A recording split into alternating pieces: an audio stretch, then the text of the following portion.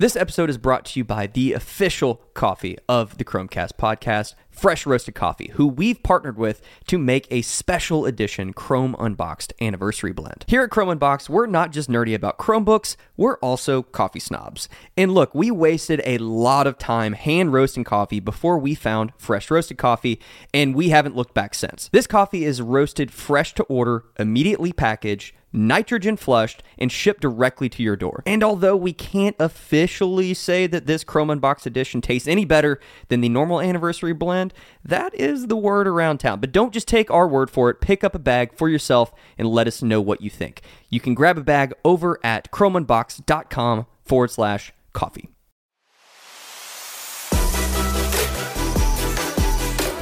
Welcome to the Chromecast, the official podcast from Chrome Unboxed, where we unpack everything from hardware to software in the world of Chrome and Chrome OS, so that you can be more informed on all the latest updates, changes, and devices.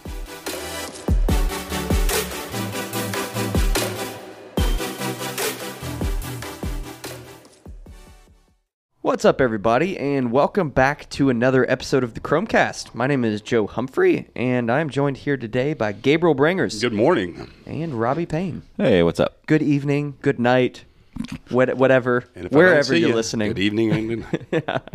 Yeah.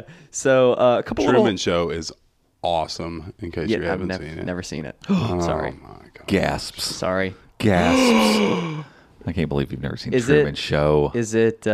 It's one of my favorite Jim Carrey roles. I was going to say, really I know it's Jim Carrey, but I don't even know the premise. Oh, dude. You just need to go Not even going to set it up for you. It's just too good. I'll just go watch it. Still shocked that Thomas Paine from one of my favorite shows was in Walking Dead. I never really finished Walking Dead, so I didn't realize it. When did he come into Walking Dead? Whenever the Negan stuff started. Okay, that's right when I stopped watching it. Yeah, and I haven't finished the last couple seasons of that show. Didn't a lot of people just stop watching when that happened? Yeah, the season that Negan came in, a lot of people were hyped about like him showing up and being a part of but the way that they went out, I think that was season 7, and where he was smashing people's heads, and they were like, yeah, let's just show all that.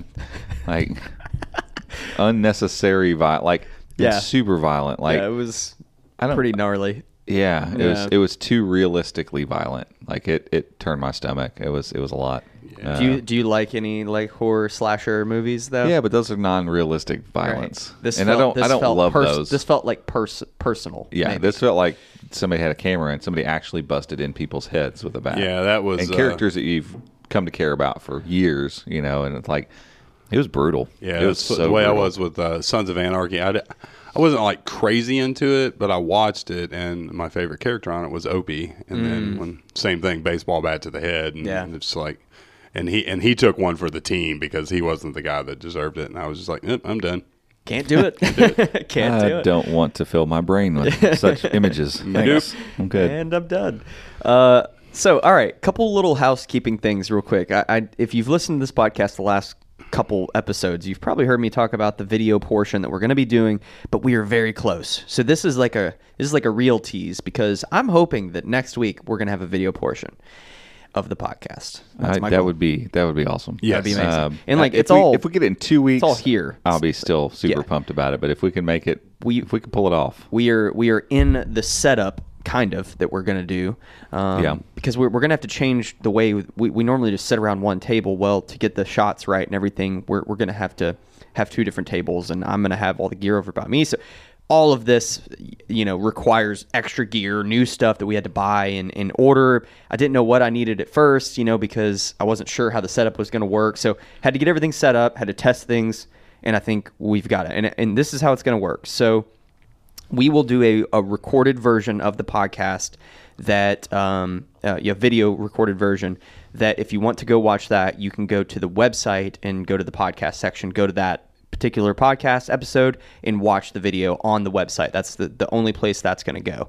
And then we're going to do probably, my hope is that I'll be able to do a live stream of like us actually doing it live and have that for our patrons only. Yeah. Which would be awesome. So that'll be kind of, and you'll get to see some of the little setup and behind the scenes. And when we take a break and order Jimmy John's, I guess that part's not really that fun, but if you want to watch live, it could be fun.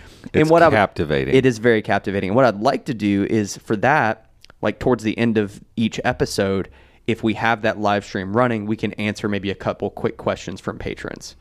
So that way we can, because we tried doing that early, like doing it through Twitter and stuff, but it just wasn't as engaging because you're not like, I mean, I guess we were answering people's questions and hopefully they heard it, but if someone's live watching and they have a question, they can ask us and we're talking to them like that. That'll be so much more fun. So right.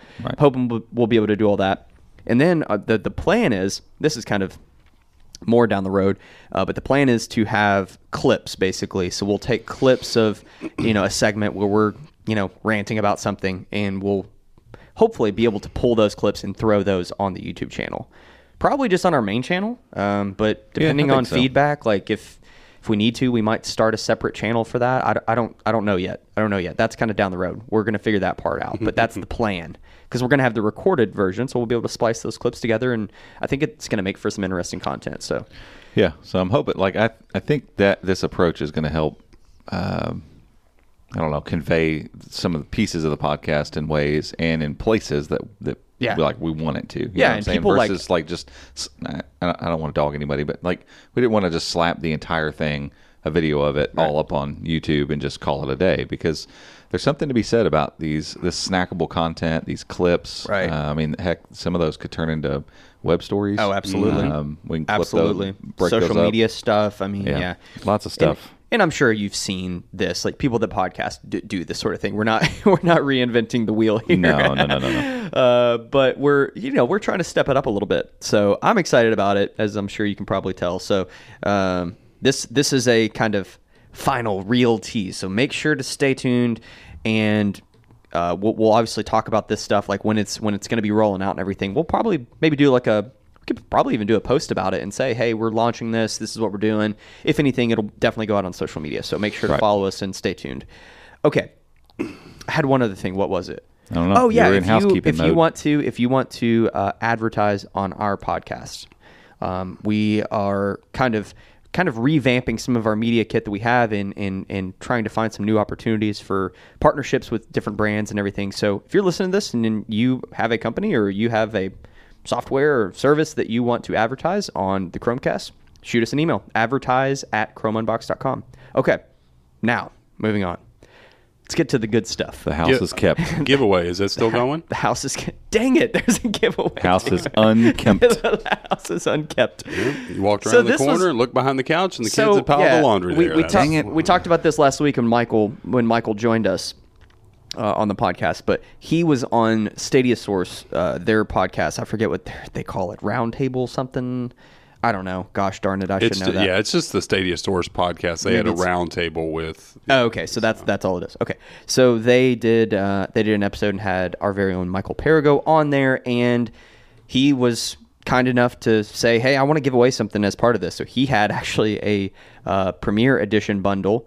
So you're getting the white Stadia controller and a Chromecast Ultra, which I really like, by the way. I love it at my house. If I can interject, I've got the Founders thing, because we all jumped on that early, and it, the Navy is fine or whatever, but Stadia doesn't have Navy in the color scheme, right?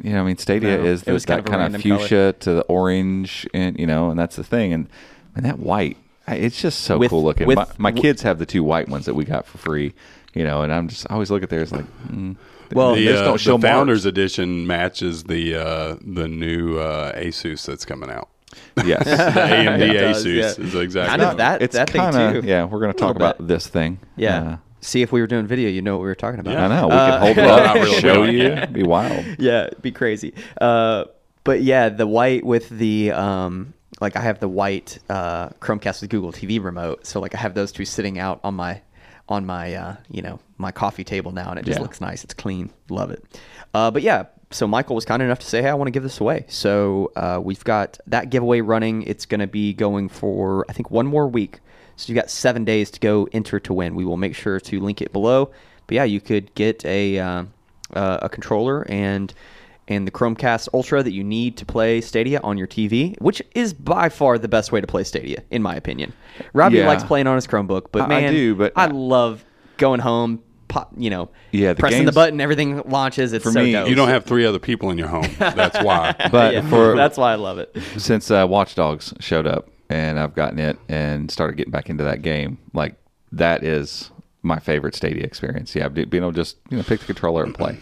It's super fun. But as I've said in multiple other things, gaming in our household, I don't get to that's why I love mobile gaming so much, because it's on my phone. It's my thing. I can just sit on the couch and do that, or wherever I'm at, I can play those games if I'm into that particular game. So I do love that. But gaming in our household that's happening on larger screens or kind of with one another is 100% been taken over by the Oculus Quest 2. I mean, that thing is we use it so much. I'm honestly considering buying a second one. Has the luster worn off at all? Or is it still no? Like my son would play it. They play it until the battery dies, and the only time is he still playing that one cooking game? So there's Job Simulator, which is what the whole thing started with. Job Simulator. He wanted Job Simulator. And I was like, it's only on VR on Windows. And then I saw it was on Quest 2 or on Oculus Quest, I think, too, as well. And so we started looking, and I'm like, that Quest 2 just came out. It's getting great reviews. And that's how that became a Christmas thing. So I was just like, we'll try. Cool. We'll see, buddy. And so we get it. I brought it to the office the week before Christmas. It came in, and we all messed with it. And it's mind-bogglingly good. It's so much better than any other VR I've ever experienced. Just the overall experience is just amazing. And so I'm just super stoked about the thing. And then the kids start playing it. They love it. And now there is Vacation Simulator. Oh, boy. Same company, same type of thing, except you experience all these vacation locales. So isn't this just the comeback of Sims? I mean, sort of. There's less of a running story. I think this new Vacation Simulator has, you have to create memories. So each of these scenarios forces you to create. So my son's always wanting to, I got to get that new that memory from that one thing. And anyway, they love it. My daughter has reconnected with some friends that got them over Christmas, and that she used to go to school with, or she was in gymnastics with, or some people that she's not around on a daily basis now, whether it be moving schools or COVID or whatever. And they can go to work together in Job Simulator. Well, no, they'll play this free game that what the heck is it called? Rec Room, I think is what it's called, and it's imagine if you took Roblox. Kind of took away, rounded off the blockiness of Roblox a little bit. It's still super, super simple graphics, but allowed people to make games. And so you go in there, and in the general place, there's you can go pick up ping pong rackets and throw darts and shoot basketball, but then you can pair up with people and go play games that people have built, just random games. And so there's all kinds of games that they love playing paintball. And so the speakers on the thing are so good, and it's got a really good mic in it. So she can go in her room and not have to put on headphones. She just puts the Oculus on, hops into the game with her friends, and they're playing stuff in virtual space together. And crazy. So she's been able to reconnect with that. And so between the two of them, I haven't played on the Rift in 2 weeks. I haven't touched it. I bought all 3 of the Star Wars, the Vader. Yeah. I finished the first one. And then my daughter got really into it. She blew through the Vader other 2. Immortal? Vader Immortal. Yeah.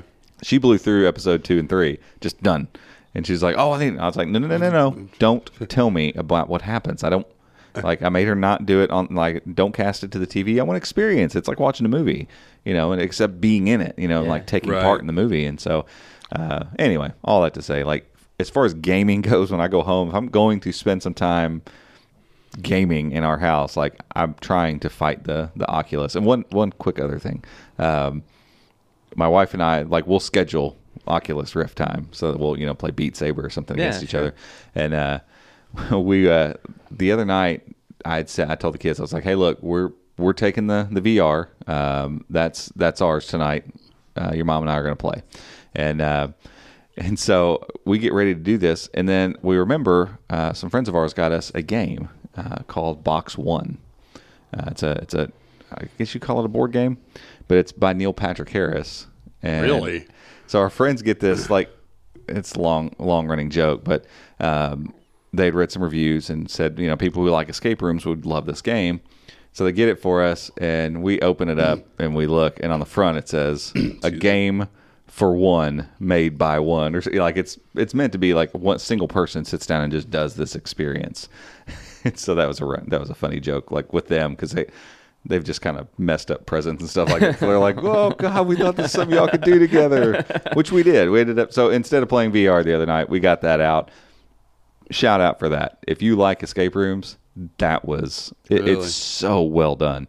It took us about 2 hours, but once you're done, you're done. Like, it's not a game you're gonna get back out and play. Like, you could give it, like, I could bring it over and let you guys take it home and just not say anything. There isn't any sort of like alternate like no way through the game or whatever. No, it's just one. That's kind of once weird. You know, it's like an escape room. Once you've done it, there's no point in going back and doing it again. But it was super fun, super well done. Like some really cool codes and ciphers, and like it's just thoughtfully done. Like it's cool. It's super cool. So, and what's it called? Box One. All right.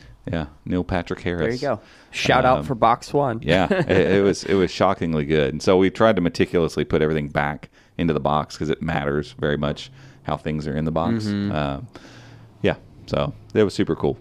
So we got super tangent there. So we went from Stadia, which controller we have, to Oculus to Box One. I was just thinking that's what we do, man. Because like you had like last year kind of boxed off your basement, right? Because this was, it's you should arranged. just like turn your basement into a VR space, just a big space for that. VR. We'd have to get some escape room. Just make your own escape room down there, dude. They have the Room Android. It's basically like a really intense escape. The game. Room.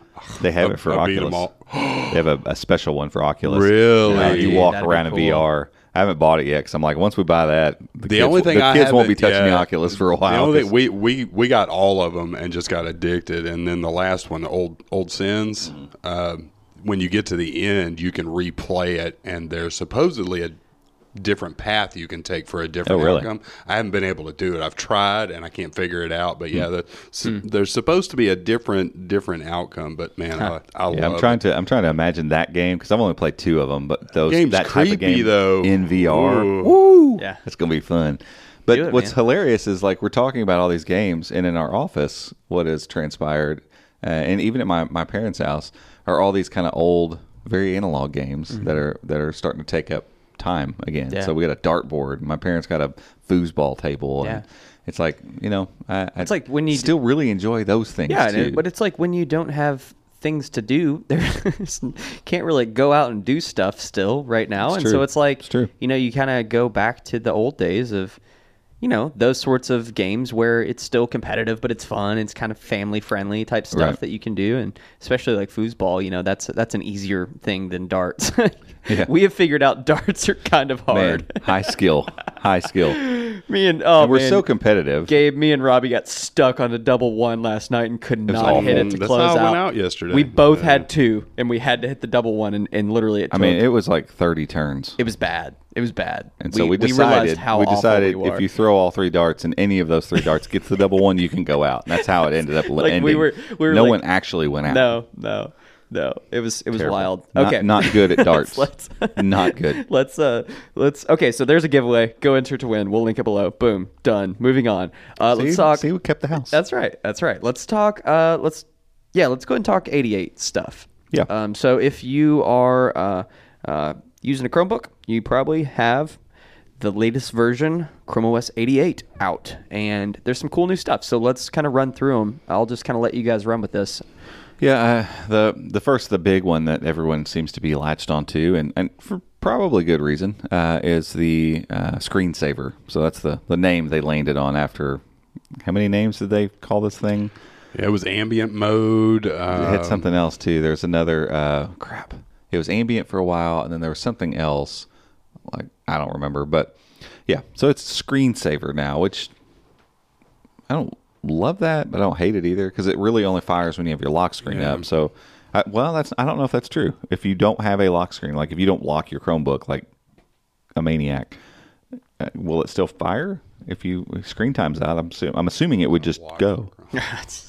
Gabe doesn't lock his Chromebook. I don't auto lock my Chromebook. Gabe is the maniac. I don't auto lock my Chromebook. Psychopath. Well, it's just me and Joe. What are we going to do to your Chromebook? I'm thinking if I'm leaving out of here, it's a good habit. Like you shouldn't walk away from never walk away from your stuff and leave it unlocked. Oh no, but I don't have it set to lock automatically because I can't stand my screen locking without my. What am I looking for? To see, I'm just curious if it actually is a screensaver, because like that harkens back to old Windows, right? You leave your computer going for a little bit, and when the screen goes to sleep, the bubbles came up or whatever. When your screen is idle. Okay, so it's not just a lock screen. I'm not going to touch mine. See what happens. I don't remember it ever coming on, but maybe it will. But it's taken them forever, honestly, to get this out. We've been talking about this feature for quite some time, and it's had all these iterations. And I don't know if it just got pushed to the back burner for a little bit, or I'm not really sure, but. It's here finally. No flags needed. Nothing. It just works. It's in your settings under screensaver, and you can choose like Google's stuff, like you get on Chromecast, so artwork and satellite shots and some really cool imagery. Or you can go and select a certain album from your Google Photos, which I really love. So we just had family photos done a few weeks ago, so I just found that folder or found that album, clicked it, and so now when my Chromebook falls asleep, I look over and. There are these new photos going, and so that's been kind of cool. And it has, weather and time, and it'll have a little ticker up in the top right if you have audio or video, some sort of media playing. That's the coolest part about it, in my opinion. The ticker. I don't know why. Ticker's pretty cool. Yeah. But I think it's weird that people are leveraging or talking about this as if it's like a smart display now. Yeah. Because that's what we thought it was going to do. Like we kind of thought, and maybe they're still going to. And maybe virtual they will. desktop keeps evolving, so maybe this will just keep evolving into that. But then you're getting into. Like with smart displays, you can enable personal results and voice match and stuff like that. Is it going to be just a generic Google Assistant? Because if my screen's locked and the screensaver's on, I don't want anyone just being able to walk up. If it's a generic, hey, what's 2 times 12 or something like that? What's the weather? Personal, what's the forecast? Something. Yeah. And what's cool is the idea that eventually if the camera, like webcams, get good enough on Chromebooks and they want to integrate some of that stuff that like the Home Hub Max does, absolutely, where it notices you when you walk up, like that stuff could be awesome. I mean, we've talked about this before, like having a tablet that could dock. And we're constantly seeing things in the repository. We're like, oh, maybe this is face recognition, or maybe this. Right. And it's like it's never really fleshed out, but doesn't mean they're not working on it. No, it would be awesome, but it's going to take a new class of webcams. I mean, these webcams in most of these Chromebooks are so bad. Garbage. There's just no way they could, for sure, identify a human being. Although, unfortunately, which this Lenovo that was the world facing. It's a 5 megapixel. It looked really good. We did a partner or a team call the other day with Michael, and it looked pretty good. Yeah. It looked better than that little Anchor thing I think that we had. What megapixel is it? Oh, what is a 1080p? 1080p is like what, 2 megapixels, 2.1. So that's what it is. So this is a 5 megapixel camera, and so it actually has does it? It's just auto focus. It looks like. Oh, nice. Yeah, I can't tap to focus anything, but it is focusing, which is kind of nice. I know that sounds ridiculous. So it's auto focusing, kind of in the center of the frame, and it's ridiculous to talk about. Be like, wow, this camera auto focuses, but Chromebook cameras don't have to be very good, honestly. I mean, the world-facing cameras are honestly there on convertibles just so that you can shoot something if you need to, like if a receipt or something like that. I could imagine like invoice scanning, that kind of stuff. Yeah, for sure. They're not there to take award-winning photography with, and so they're utilitarian. Yeah, and that even more so with the webcams. And I would fault Google for not forcing like 1080p webcams or something like that if most of our chatting services would actually leverage it, but they don't. Most of them are 720p, right. So it's like I can't really fault them. And I mean, heck, Apple's still shipping 720p webcams for that reason. Like webcams are not made to be photography machines. They are made as a utility to show your face moving while you talk online. So anywho, what else we got? That's one of the big ones, the whole screensaver thing. The virtual desks animation came over. I don't know that I'm real happy about it right now. Like we reported on that and did a video about it, and I feel like it was better in beta. It's really touchy, and it's going to take some getting used to, because the minute you place all 4 fingers on and start to move, like it's almost like they're constantly fluid the moment you have 4 fingers on the trackpad. Like you can just slide through them like a reel, versus it being a gesture and a move and a gesture and a move. But it's not quite right, it feels like. Like sometimes it takes a second to catch, and then it feels like I don't know, like trackpad's not big enough, or it's hard to explain. Like it feels like I should be able to swipe all the way through all 4, and it's very difficult for me to get from page 1 to like I'm sitting here trying to do it right now, from page 1 to page 4, desk 1 to desk 4 in one smooth swipe. Like I'll get to maybe 3, but I can't quite get there, and so it's like, I don't know. I'm not really sure. I feel like this is going to get tweaked for sure. But the cool part is, with the search bracket keys, you can just move through all your desks super quick now. I think that's honestly, I don't know, maybe not it's more just better, useful, because I know if I'm on 4 and I need to get to 1, I can hit that key 3 times, boom, boom, boom, done. I'm there. Exactly. And I like that. I don't know. The thing with the trackpad is, like, I need to mess with it on a MacBook and see what it actually feels like, because I just got really used to knowing if I need to go over a desk, I put 4 fingers down, just make a swipe gesture, and it takes me over. Right. And it's almost like they need to figure out how to make it, if I do one single swipe with 4 just fingers, one desk. It goes one desk. Yeah. But if I swipe and then kind of hold, I can drag them or something. Yeah. I don't know. But like I said, when we did the video of it before, I feel like in the beta channels, I had an easier time navigating it. Now it feels like there's like a hitch in the giddy up or something there. It's weird. So I'm a little sad that it's not quite as good as what I was hoping it was going to be. So hopefully that gets honed in. Yeah. Camera folder is now in the Files app. Some Chrome box and improvements. But the next big one is the WebAuthn. And we're having trouble finding sites that are using it. Yeah, I've tried all 3. One of them it wouldn't let me do because I couldn't create a domain on what's the Okta Coda, whatever the third one was. But I've tried. I have a Dropbox and a GitHub, and I can't get it to work. I've deleted my passwords. I've cleared cache. I've done all of that, and I cannot get it to work. So the idea here is, if you've got an Android phone, for instance, and you go and try to sign into something using your Chrome saved passwords. And normally, if I were to grab Joe's phone and he forgot to lock it, and I pick it up and I go to Chase Bank, the website, populate. Well, he's got a password saved, and it's making the assumption that, hey, this is Joe because he got into the phone.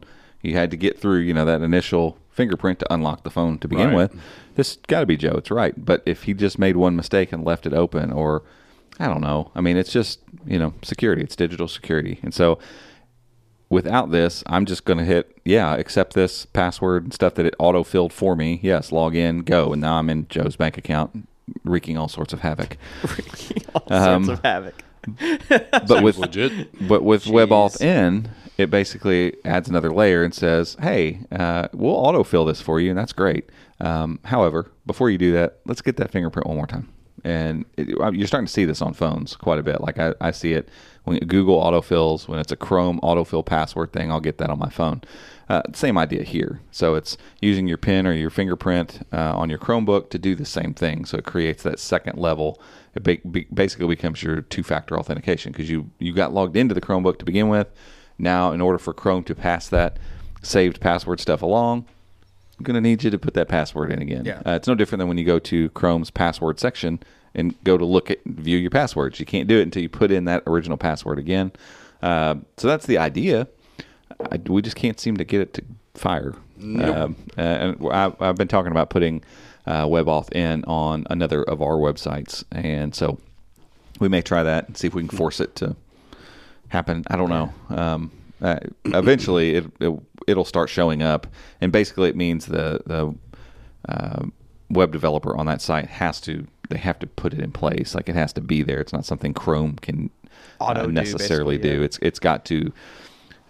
the login has to request that particular thing. But once it starts becoming a normal thing, it's just another level again of sign in, and it will require, or it'll allow everybody to just keep signing into all their web stuff just like they would their Chromebook, and just boom, touch their fingerprint scanner or pop their pin in and here's move what's on. weird though. If you go to the webauthn.io example website that they share on the keyword, so I click register, put in an example username here and click register, I get this. Verify your identity with webauthn.io with a USB security key or a built-in sensor. So if I click built-in sensor, it gives me my PIN number. But it does not log me in. I still have to click log in. Huh. Oh, wait a minute.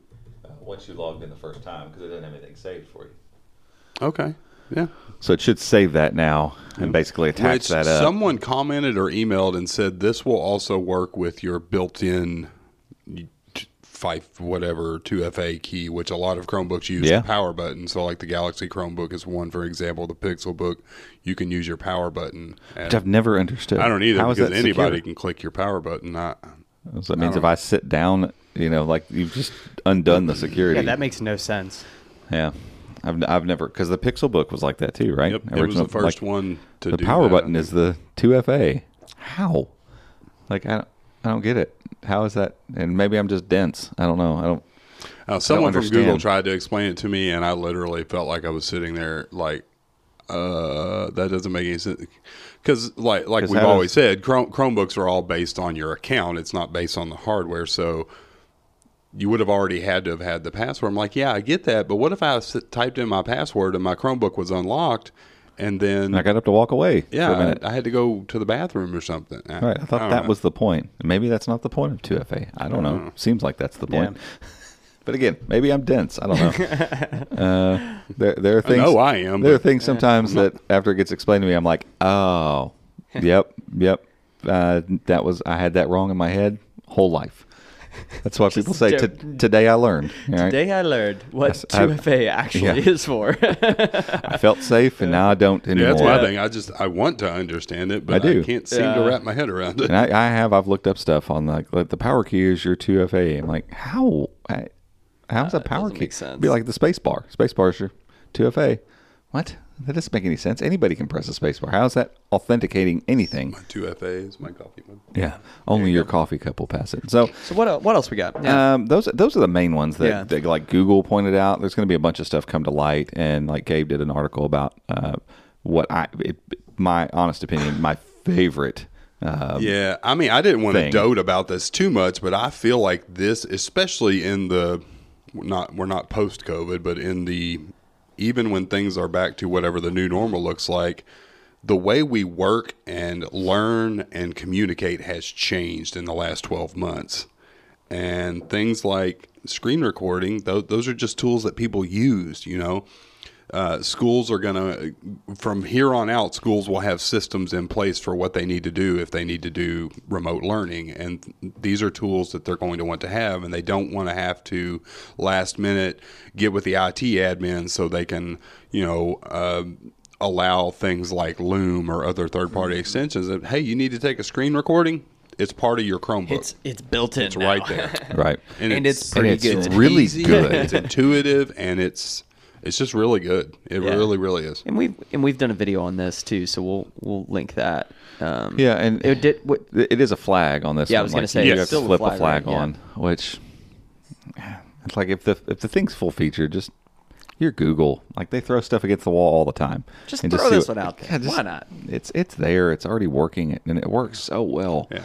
Like the only issue we've had is we tried to use some of those screen recordings, like longer form screen recordings, to match up with audio when doing some YouTube videos. And there are clearly spots where probably for half a second or something, it's like a variable. Like a variable, some sort of variable bit rate or something that it's doing, so and it's like almost cutting out. Yeah, but you can't hear it, can't see it, but it's not a perfect steady bit rate the entire time. Which, so like, things don't line up. Which, I mean, for our purposes, when it's fully functional, we can just mute it and use audio from... That's the problem, though. So when you go to try to line it up, eventually over time, like the actual audio, and, it just keeps getting worse as time goes by. So at least if I have audio on it, I can at least cut it and match it up is what I basically had to do. Yeah. And this is like a weird thing that not many people are going to do. No, obviously. if you're just screen recording and sending it, this is not a problem. Yeah, if you're doing a presentation, no problem at all. But the tool itself is just so handy and absolutely worth turning the flag on for, because you can, even if you're not capturing video, the screen grab feature is so good. Yeah. The ability to create the area you want to grab and then move that area around the screen and then click and capture that. And then you can do the same thing with video, or you can grab a whole, the whole screen, or you can say, hey, I just want this tab or this open window. So you've got a window over on the side, you just highlight that window and record only that. Like, it is so flexible and so versatile, and not shockingly was mainly developed by the same guy that's responsible for bringing virtual desks into Chrome OS. Like, they need to make sure and keep this guy paid. And shout out to that dude. I'll butcher his name, I think, if I tried to say it. But I mean, he's just on top of it. Like, when I see something that he's working on, like when he's doing it, I'm like, it's going to be awesome, because he's just, I don't know, he's got it. He knows how to get that stuff implemented and help people get stuff done. And man, it seems like these features are rolling out like. I mean, I know this one's still behind a flag, but it is rolling out like pretty smoothly, and I feel like and quick too. Like fairly it showed quick, up and kind of mature. There's a couple little things I would just the countdown, for instance, like when you start, like it's this itty bitty little countdown in the center of the screen. Like, you could make it a little bit bigger. Like those are little little niggles, with it, but it just works so well. Yeah, I really really love the feature, and so even though it's hidden behind a flag, it's probably easily my favorite feature that's shown up in Chrome OS 88. Yeah. So I think that's the main stuff, right? Is there anything else? Yeah, I don't know that there's any No, we're going to dig through, because I know there's going to be stuff. Yeah, guaranteed. There is stuff in 88, stuff that's not behind flags, and some of it's probably just little stuff, but there's a lot of stuff that is there that if you want to try, you can try without having to move to a different channel, and that doesn't mean they're working. Like, even the screen recorder, the mic toggle's not there in stable. It is in Canary. Yeah. But there are things that you can try if you want to. Yeah. Right. And that's cool. Yeah, so just stay tuned to the website. We'll obviously be writing about these things as we Michael's working on that right now. Yeah, there we go. Yeah. We'll probably once we have enough of them, like, hey, if you flip this flag, you can turn it on and play with this, and it's worth doing. We'll do like we did last time around. Here's some flags that are worth trying out, and make a video about it. So I'd love to do another video and some of the hidden features, as we called them. Yeah. That was fun. So, all right, cool. Let's take a quick break for an ad, and we will be right back. This podcast is brought to you by NordVPN. We recommend the service, and we use NordVPN because they keep your browsing secure and private on any device. Whether you're using a Chromebook, an Android device, a Mac, an iPhone, or a Windows device, NordVPN is going to protect your browsing. They also have 24/7 customer support in case you ever have any issues, and they offer a risk-free 30-day money-back guarantee. So if you want to learn more and maybe give it a try, head over to chromeunboxed.com/Nord, Nord. Alrighty, welcome back, everybody. We are going to... What are we going to hop into? I forgot. Ordered Jimmy John's and lost track of all things. I'm over here talking about how I probably have a sinus infection, and like we were podcasting and something shifted in my ear as we were in the middle of that, and my headphones sounded real weird. I know we're going to talk about this. Yeah, let's talk about the M1 first. That's exciting. Let's talk about the M1 stuff first. Oh, Joe wants to talk. That's what. Well, just because I know if I let you get going, you'll talk and it'll be the end of the podcast. That's true. So let's talk about the M1 first. Wow. Okay. I know who you are, Robert. It's part of understanding our partnership and our business. I get it. No, I get it. Okay, so you're M1. right. M1. You're right. M1. So I put out a video last weekend or Monday, I don't remember, and was basically doing and we've talked about this so much on this podcast. So like I don't want to beat a dead horse here, but the M1 chip in the Mac Mini is pretty astounding. I think is the right word for it. And now that we've lived with it a little bit, like we've actually worked with it. We've produced videos with it. A month now, basically. Right. Yeah, of using it. It's not just a theory or a thought. Yeah, and it's not just like based on the benchmarks or based on like day-to-day use. I'm telling you, this thing's legit. And it's so many of the things that ARM is just good at. Like, for example, opening and closing apps. Like if something, I have had a weird thing with the SD cards not mounting correctly, but I honestly think that was that dock I was using, because now that I've switched to this new one, perfectly fine. Okay. As soon as I plug it in, I was basically having to, if I plugged in an SD card to import footage and had Final Cut open, it wouldn't show up. It wouldn't show up as media. So I would have to quit Final Cut and open it back up. Well, doing that on the old Mac would take I mean, not a ton of time, but it would take some time to boot back up and all that. So there's a lot of stuff going on there. But the M1 just super snappy. And this thing, the Mac Mini that we have, isn't going to show. It's plugged in, so we're not going to get any of the battery performance. But the battery performance that people are talking about with this thing is extraordinary. Yeah, and again, and I'm pretty sure it's going to be legit too. ARM processor. And so basically, like, what I did is I wanted to kind of try to compare them as closely as I could. I closed out all of the apps on the Mac, the old MacBook, and I had a project file that I copied from there, put it over onto the Mac Mini. I did have to update it because it's a different version of Final Cut. So technically, it wasn't the exact same project, but exact same same footage, exact same settings, exact same project settings. All of that was exactly the same. So the comparison was between these two. And there are people that have said, like, oh, well, of course it's going to be faster than your old, 6-year-old or 4-year-old MacBook Pro. And I'm like, yeah, this thing is older. It's an older processor. I get it. But it's still, like, chugging right along. It's not like this thing's gotten a little sluggish, but it's not like this thing's some dated old thing. And at the end of the day, I just wanted to compare what we had been using to what this thing was. And I think that's an important thing to note too, because it's like, okay, if Apple came out with this ARM processor and it was great at battery life and a little bit better than a 2 or 3 year old MacBook, it's not going to be Intel and all this stuff, then that would be one thing. But they came out with this thing and it's fully integrated. It's affordable, when it comes to buying like. For us, it's the equivalent of, instead of buying a $2,000 or $3,000 machine, buying this instead, and being able to save some money and not feel like we're really losing anything. No, it did not feel like a compromise. Once we're able to really use it, and Joe talking about how it performed, it's like, okay, this was the right decision. The results, basically. So let's get to what I did. So I started that project, the export. I had no other apps open. It was completely rendered through, so there wasn't any background rendering that had to happen while I was doing this test.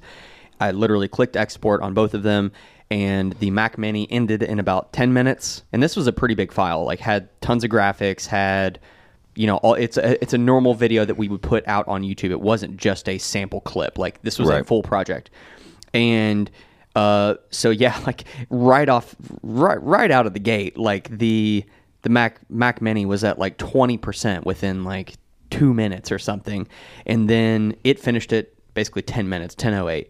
And then I sat there and I waited and I and I kept the timer running, and at like 25 or 26 minutes, the MacBook finished. And that was the reason we bought this thing. Like, hearing what people were saying about how it was going to perform on native Apple software, like Final Cut,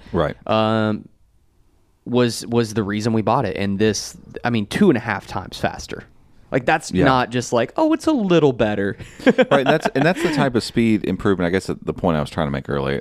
That's the type of speed improvement we would expect if we went and bought just a new MacBook Pro. Like, exactly. We'd be like, hey, cool. We went from a 2016 to a 2021, and we got a huge speed bump. It wasn't a 10% or 15% increase. It was this massive, multiple times over speed increase. Yeah. But we're getting it from an ARM chip, not an existing Intel chip. And that's like, like that was the point of the video, and I maybe just didn't communicate that exact point as well as I should have.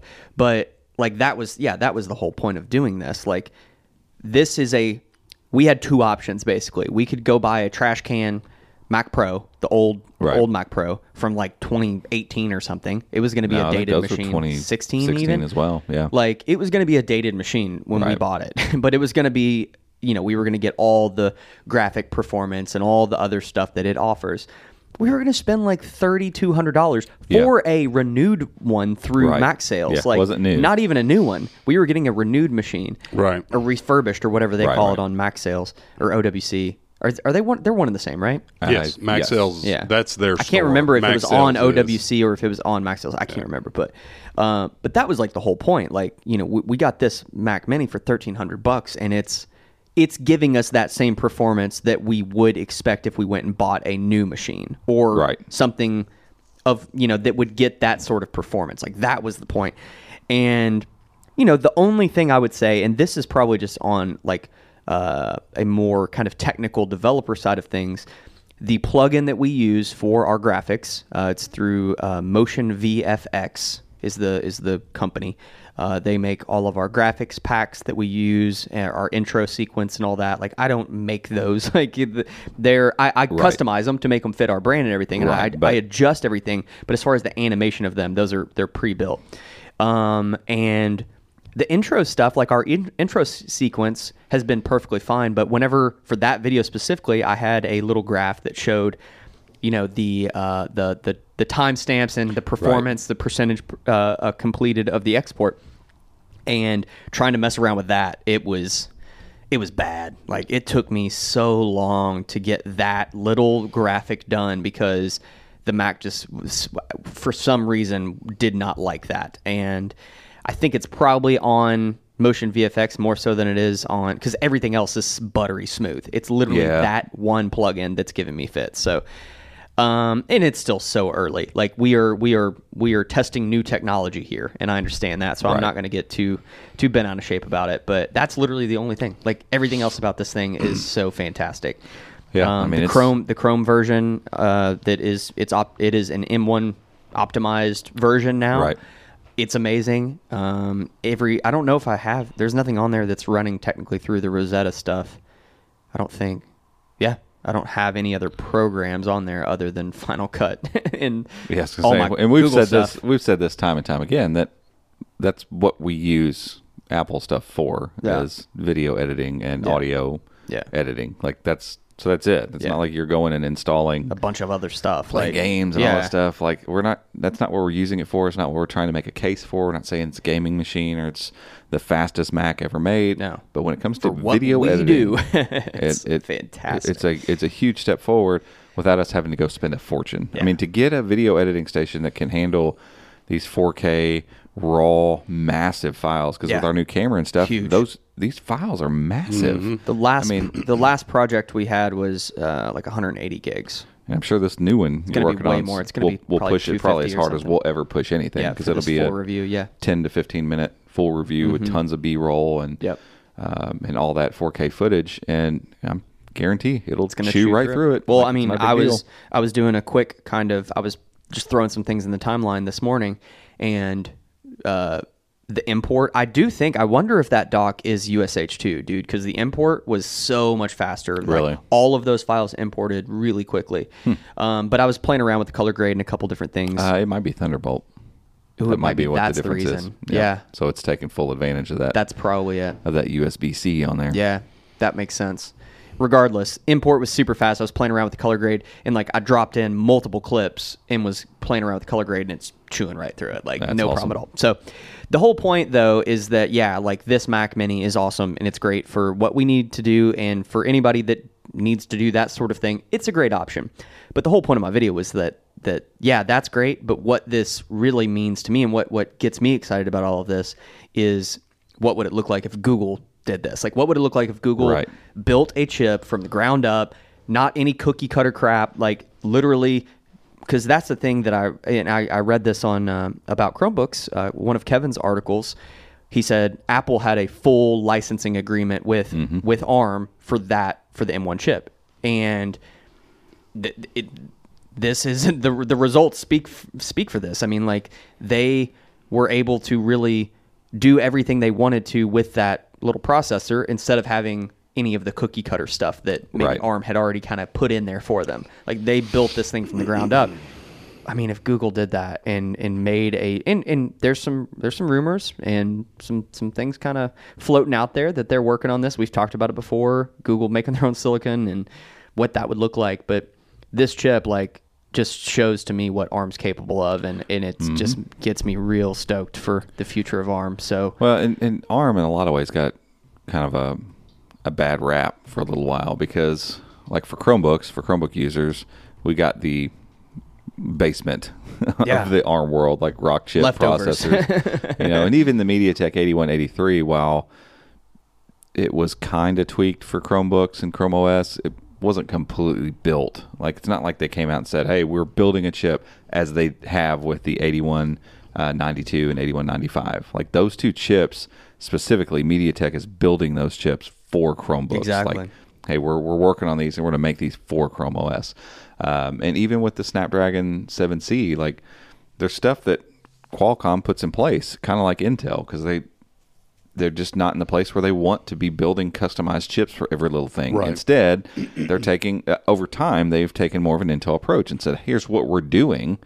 And we're in the driver's seat now, because you can believe whatever you want. When it comes down to smartphone outside of Apple, when it comes to like Android smartphones, and the features they get and don't get and have and don't have, that stuff's being driven largely by Qualcomm at this point, because Qualcomm says, hey, here's what our new cores are going to do, and we think this is important. And unfortunately, that creates, I think, too much power in one spot, because now the Samsungs and the LGs and Googles of the world don't really have the full ability to look at their user base and go, hey, we've got enough data to say that we should do this thing.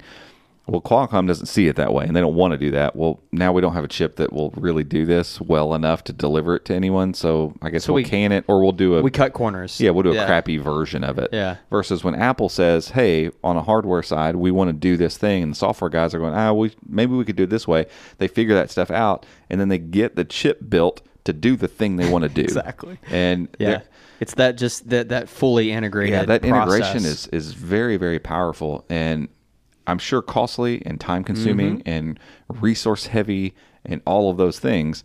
But if the rumors are true, and, nearly a year ago now, I think, wasn't it April last year when the rumors came out, Axios, if those rumors are true, we could be seeing Google show up with a pretty chip. Soon. And, we've been looking in the repositories to see, because I think what will happen first is their first ARM chip will probably go into a Pixel phone. Like, that'll be their first, let's move into this. But the rumor was they're going to build ARM stuff for phones and then for Chromebooks. So I could see it being a little bit after that, similar to what Apple's done in that way. They did the mobile stuff first. That's where your bigger market is anyway. And then slowly but surely move into Chromebooks. But, if they can prove themselves with a phone that has great performance and does all the things it needs to do, then they can just transition those types of things and those types of processing bits and pieces and make them work for a Chromebook too, which would be awesome. But for Chromebook users, we've seen the kind of the crappy end of this, and it's like, oh, ARM, why should I get excited about ARM? You shouldn't get excited about the current state of ARM in Chromebooks. What we have available. And in some ways, you shouldn't get excited about the current state of ARM in Android phones, because, as we just said, it's a little they're gimped. A bit pigeonholed. They're pigeonholed into doing certain things with the chip, basically. Right. And so we're not seeing what we're seeing with what Apple's doing, and it's why Apple phones and iPad Pro and stuff for mobile devices too just smoke Android devices right now.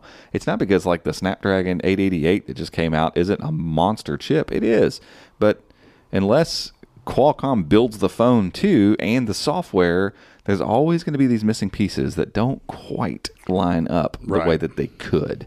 And the only way around that, and Samsung's tried it for years. I don't really know what the hiccup there is. I think it's a bit of the Intel type thing. For a long time, people didn't want to buy a computer that didn't have Intel. Exactly. They won that marketing war. Yeah. Qualcomm's kind of won that marketing war. Snapdragon. Yeah, you walk into T-Mobile and you see one that's got the newest Snapdragon processor, and you got one that's got the Samsung Exynos processor in it. People in America, I can tell you, will buy the Snapdragon. Guarantee it. Samsung, the Qualcomm all day. And Qualcomm was smart enough to integrate modems and all. They did that stuff early enough and stayed on top of it that they've created a bit of a buzz around their brand that it's hard for companies to get over that hump. Yeah. And so Google will have a fight on its hands for sure, because with Android developers, they tend to develop for Snapdragon stuff. And we see this across the board. And every once in a while, we'll see things develop and work better on like a MediaTek chip too, but it takes time. So a game that would run, if you had a MediaTek and a Snapdragon that were comparable in their Cortex and all that kind of stuff, and were basically the same chip, most times the game was going to run way better on Snapdragon, and then eventually it might get better on a MediaTek chip. Like, for instance, PUBG on the Lenovo Duet was terrible when that thing came out. Like, it was almost unplayable. It's kind of decent now. They've clearly, PUBG decided to say, hey, we'll kind of include this chip, this family of chips in our, thought process when we're writing this game, and make it work better on that. And so if Google shows up with their own ARM stuff and says, hey, our thing's powerful and our phone's really good, they're going to have to sell a lot of these things for developers to then go to get on board. We'll make sure it's optimized for that. Yep. It's ARM. I get it. It's still ARM. Yeah. But there's going to be some intricacies. Yeah. There's different things working in different ways that things will process. And so it will be an uphill battle. It's not like Google's going to show up and be like, here's our chip, and boom, and we win. Yeah. There's going to be a lot of work to be done, but it's exciting to think that they're going to get in this space, and hopefully not take a Google approach with it. Hopefully they take a Stadia approach. Yeah, because the first ones, if the first ones aren't the greatest, don't just get in it, stay in it, and keep doing it, because eventually they're smart people and they have limitless resources from a money standpoint. Keep working on it, and get one out that's going to be awesome for phones, and one that's going to be awesome for laptops. You see where they're realigning their brandings, all going to Made by Google? Like all the Nest Social and everything is all going to a Made by Google branding, and they've opened up 2 new, I think it's Pixel hardware offices overseas. So maybe they're finally getting the idea that they need to commit to hardware. And just stay. And just stay with dig it. in. Yeah. Stay with it the way you stayed with search. Right. Right. You didn't show up one it's day worked and be out like, for you. I don't think it worked out. Let's quit. Yeah. Exactly. And I get it. Stuff's hard. Or YouTube. Right. YouTube's had ups and downs and hiccups and all kinds of stuff, and probably tons of reasons to either sell out or move on or, give up to someone else. And they just kept pounding and stayed with it. And so, I hope, especially in the hardware game, they're not going to show up and make it work all in one fell swoop. But eventually, imagine a world where Google can control some of these things from a production standpoint, where their home devices have specific chips made. Boom, they already build some silicon that goes in some of those things. Some of the smaller processors. The little what do they call it? Their neural engine. Yeah, all that they built those. Yeah, and they built the one that went in the Pixel phones that had the extra cores for photo processing. Titan chips. Titan chip is them. So they're doing some of those things. They just haven't taken that big leap into the main processor core. And I just think eventually, it could align them from a hardware perspective in the ways that they probably want to be aligned. Oh, for sure. Like Google has already separated itself a little bit in every bit. Like a Pixel book feels like a different thing than most other Chromebooks, and a Pixel phone does feel like a different phone than other Android phones. And so they've done that. Now it's time to go all in. Go all the way. Go all in on it. Hone it in. Really, really craft something here. Yeah, and they have the chance to do it. There's no reason they can't. And hopefully that sort of integration will result in something hopefully similar to the Mac Mini and the M1. And you imagine like a Chromebook with that kind of ARM chip in it that has current gen Intel level performances are better, but with 20 or 30 hours of battery life or something. We already have Intel devices that get crazy battery life. And so take that and replace it with an ARM chip, same size battery, and these same devices performance will have days of battery life. Be insane. It'll be crazy. Yeah. Interesting stuff. So exciting stuff, something I'm definitely excited about, and I'm excited that this Mac Mini has worked out because I didn't want to return it. The first day was rough, man. I was so pissed. Just one update. I was so mad, man. The first day I got it all set up, and I forgot how many little things I had done with with Final Cut specifically, like all these different little plugins and things I had. So I had to get all that set up, and I think it was just I was doing so much on the device that it was just kind of hiccuping a little bit, and for some reason, the huge update didn't come through that day as I was editing and trying to get a video done, and it was just garbage. And then, I came in on Monday, and I'm sitting there like talking with Gabe and showing him like, yeah, dude, look at this. Look how crappy this. And it was like, whoop, there's an update. And I click it, and it's a huge update to the main OS and a huge update to Final Cut. And boom, I was up and running. So it's been exciting sailing since then. Yeah, exactly. So, all right, we're almost an hour in. So let's talk about the ThinkPad. Yeah, I don't have a ton. We've only done the unboxing. Yeah, so we can't give away the review. This is my first day actually using it. Yeah, because we just wrapped the review of the HP Elite C1030, and I became more fond of that device, I think, than I realized. Because as I've moved away from it, I'm like, oh man, kind of miss it. But this one's cool. It's got the nub. It's got some unique things, and I think that's the more important part. We're going to have a web story up later today, specifically about some of these things. The screen doesn't do anything unique, 16 by 9, 1080p, but it's 300 nits. It's very punchy and colorful. It's got great viewing angles, but the build quality is just off the charts. It feels so solid and well built, like all aluminum, obviously all around, and it's got that same like dark navy color that the C630 Yoga had. It is a Yoga, so it's convertible, and it honestly it kind of takes up the same exact amount of space as the Pixelbook Go. I set it on top of the Pixelbook Go last night or yesterday or something, and it like from the top, I mean it's almost identical, but it's got harder lines than that device, but at the same time just feels really well put together. Substantial, but I don't know, like high end. It just feels it's not great. Like clunky. Like I thought ThinkPad. I thought closed. It looks just like the Flex 5. Yeah. But the build, it's slightly thicker because it is. It does have some mil spec rating and stuff, I believe. It does. Yeah, but it does feel very solid. I did notice as I was filming that. So we do these unboxings, and it's traditional unboxing, but then I grab a couple little B-roll shots to fill, and whenever I was filming the B-roll, I noticed, man, that lid is a fingerprint magnet. Like I was like, I had to come in here and get one of the cloths to clean it, and they were showing up on camera. Like normally, like a device like the Grays, Gray devices, you can get away with it. I didn't see it as badly. This thing, like just the texture or the color or whatever, as soon as there's the oil from your skin on there. It's the same stuff as the C630 Yoga Chromebooks. It was the same way. That it just picked up fingerprints like crazy. Right. Yeah, I forgot about that. It feels great. Like it's a great texture. And it looks great when it's clean. But it's a fingerprint magnet. But yeah, you get the backlit keys. You get the great Lenovo keyboard. Just using it a little bit this morning, like the keyboard does feel really great. Fingerprint scanner, a stowed USI recharging stylus. That's first one of those that we've messed with. Lots of I/O. The weird. The edges. You got the triple button click thing. I don't know if you mentioned that. So you got the nub up top.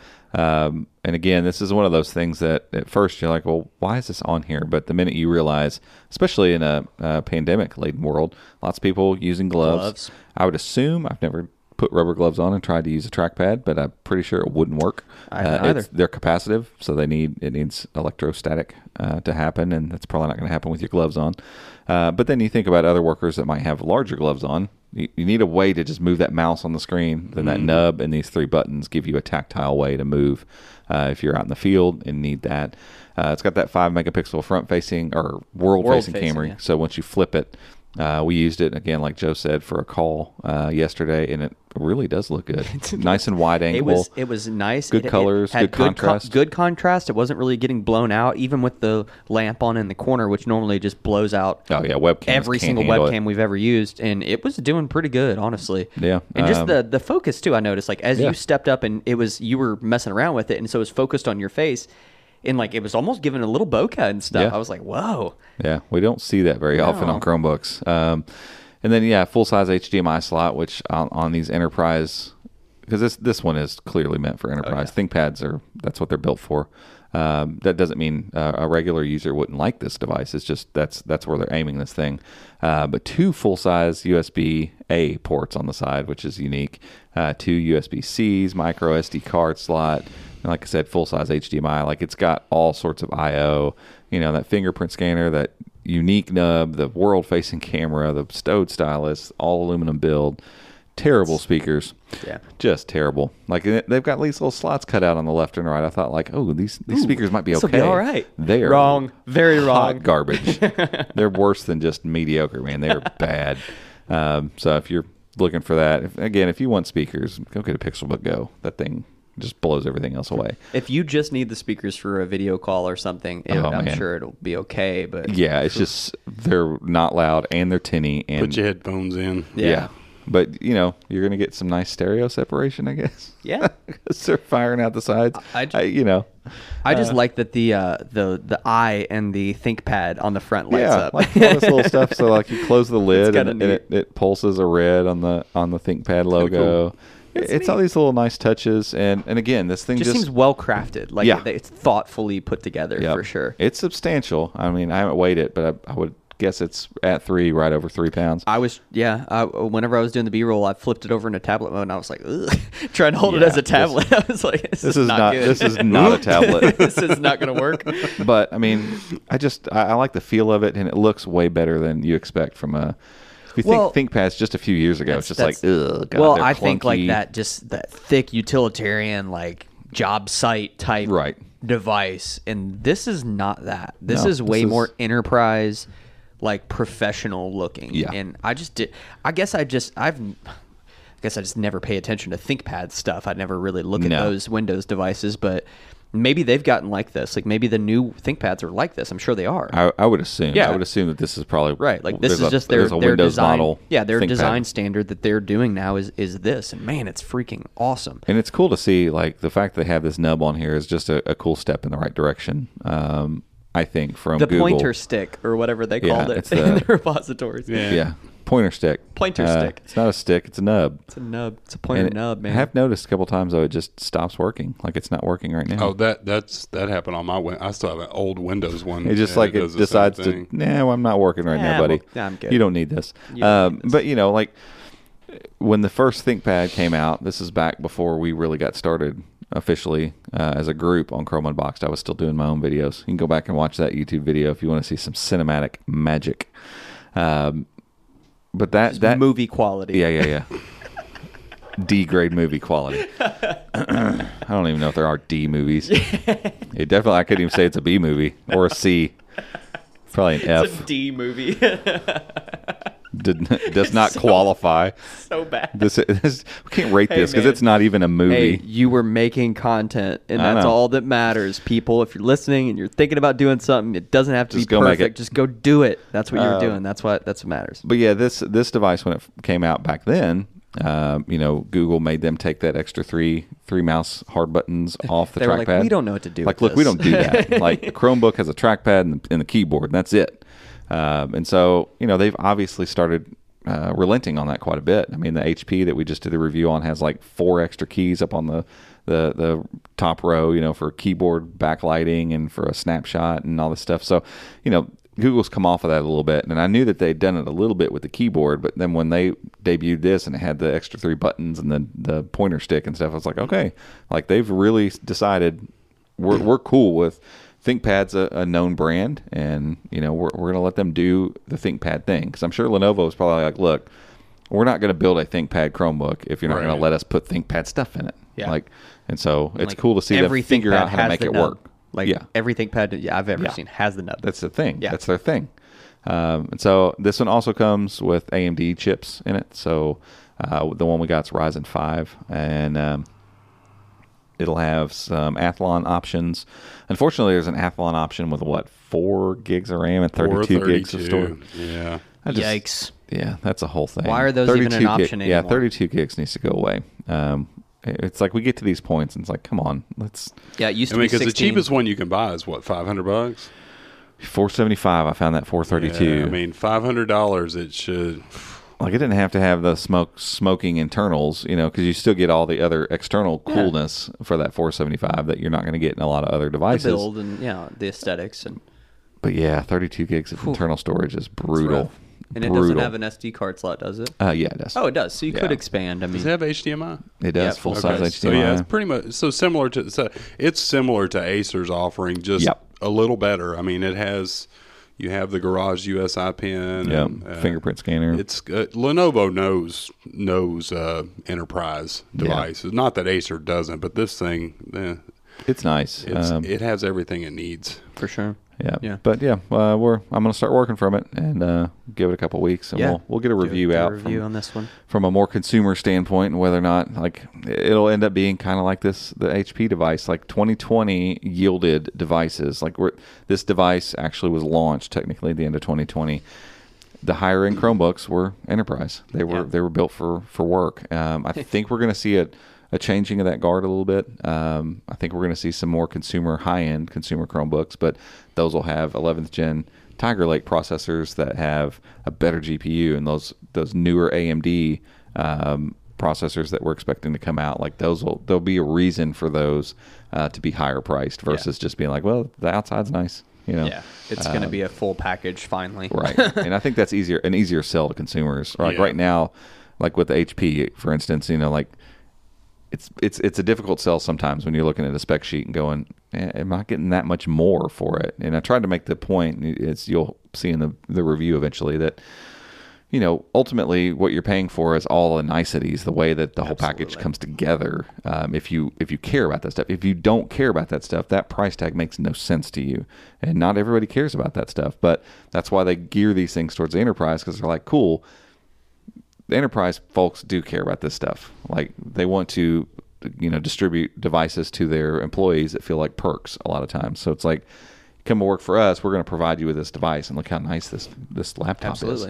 Not some garbage device, some plastic thing. Like, right. You want to hand out something nice. Yeah, it needs to look nice when your professional goes into a business meeting and they open up their Chromebook. It doesn't need to look like a cheap school toy. It needs to look like something that's professional. And so they know this. Manufacturers are realizing this, that hey, we can throw all those high-end things in there.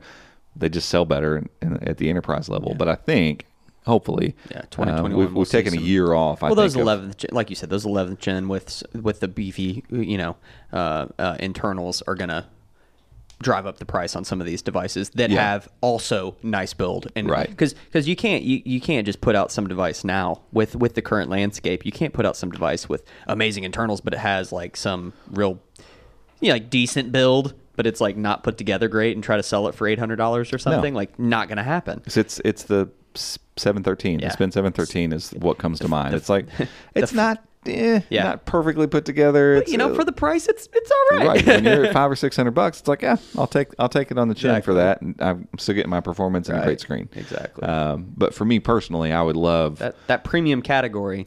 Yeah, I would love something in the consumer space more like that HP, something that's just a little tighter, a little built a little better, Yeah, exactly. If I'm going to spend my money on it, because I'll pay for those niceties because I like having them. I'm going to be curious to see like what our mid-year best Chromebooks. If they all start rolling out, it's going to be real. It's going to be really interesting. ASUS, please don't mess up. Yeah, it's going to be interesting. That CX9. Do a good job. That CX9 is saucy. I've already kind of earmarked the Spin 536, the big 15-inch. Yeah, that one's I'm going to get that for my wife. That's a dope one. She's had the Acer 15 for a little while now, and just likes 15-inch screens, and that's the kind of Chromebook she wants. I'm like, I think that's going to be a great upgrade from where she's at. Yeah, for sure. Processor-wise, for sure. Screen, it's going to be a 250-nit screen, but I think the one she's got is 250-nit. So for inside use, most of the time, it's usually on the couch. The house, it'll be fine. Yeah. Yep. Yeah, exactly. So, but I think, this. I'm curious to see what's going to happen mid-year Coach when we do our best Chromebooks of 2021 so far. Yeah, and it's going to be fun. It's going to be fun to see what's going to happen. Yeah. And I think they're queued up. Like, I feel like it's just going to hopefully start hitting soon. We'll see all the CES stuff. I mean, we've seen one, but the Galaxy Chromebook 2 will probably be out in February. I think was the rumor. They never gave us a date, but. Next couple months, we'll start seeing some of the ASUS stuff, and I think. Did they have a launch date on theirs? The CX9 was a Q2, so it could be sometime before summer. But the Flip is Q1, so sometime in the next 2 months. Should be dope. And then hopefully in that same time we'll start seeing a bunch more announcements, like just hey, here's our new thing. And because a lot of those things start happening usually in the spring. And obviously there's a ton of education Chromebooks that have been announced. And yeah, I don't know that we'll get our hands on all those. It's a lot of the same type of thing. I want to get a hold of one Jasper Lake Chromebook. I just want to see what that updated mobile small core processor is going to deliver, because I really think it's going to be good this year, and there's going to be a bunch of Chromebooks with it. There's some fun stuff coming down the pipe, man. Yeah, fun stuff. So getting review mode. Yeah, it's getting ready to start. It's going to be fun. So stay tuned. We're going to have stuff going out on YouTube and on the site, and going to be start cranking out the content. So stay tuned for some crispy videos with all of our new gear. So stoked on it. I'm ready. Like this, we were just talking, like we did the review of the HP last night, and it was so fun, like just sitting, filming, and getting in that sort of creative mode of like the shots that we get for all the review stuff. And like, it's just fun to get back into that mode. We haven't done a full review in a minute, man. So I'm really excited. Looking back, it's like, man, it's been a little while. Yeah, it's been a while. And the only new Chromebooks we've had around are enterprise. Yeah, exactly. Chromebooks, honestly. So yeah. Fun stuff. I'm ready for some consumer Chromebooks to start launching. Absolutely. I'm very ready for that. To be able to get back to Chromebooks that I'm just like, yes or no, go buy or don't go buy. Like the enterprise Chromebooks, it's like, always I feel like there's caveat. an asterisk. Yeah, it's like always some sort of weird caveat. Yeah. So yeah, all right. I'm excited about that. So folks, stay tuned. We're obviously going to be putting out all this stuff hopefully soon as these things start rolling out. So thanks so much for tuning in this week. We appreciate you all listening. We're going to link everything. We're going to try to link. Man, we talked about a lot of stuff. So we're done? We're done. Okay, we're done, man. Okay, we're wrapping up here. We're wrapping up. We're out. So, thanks so much for tuning in. We'll catch you guys next week. See ya.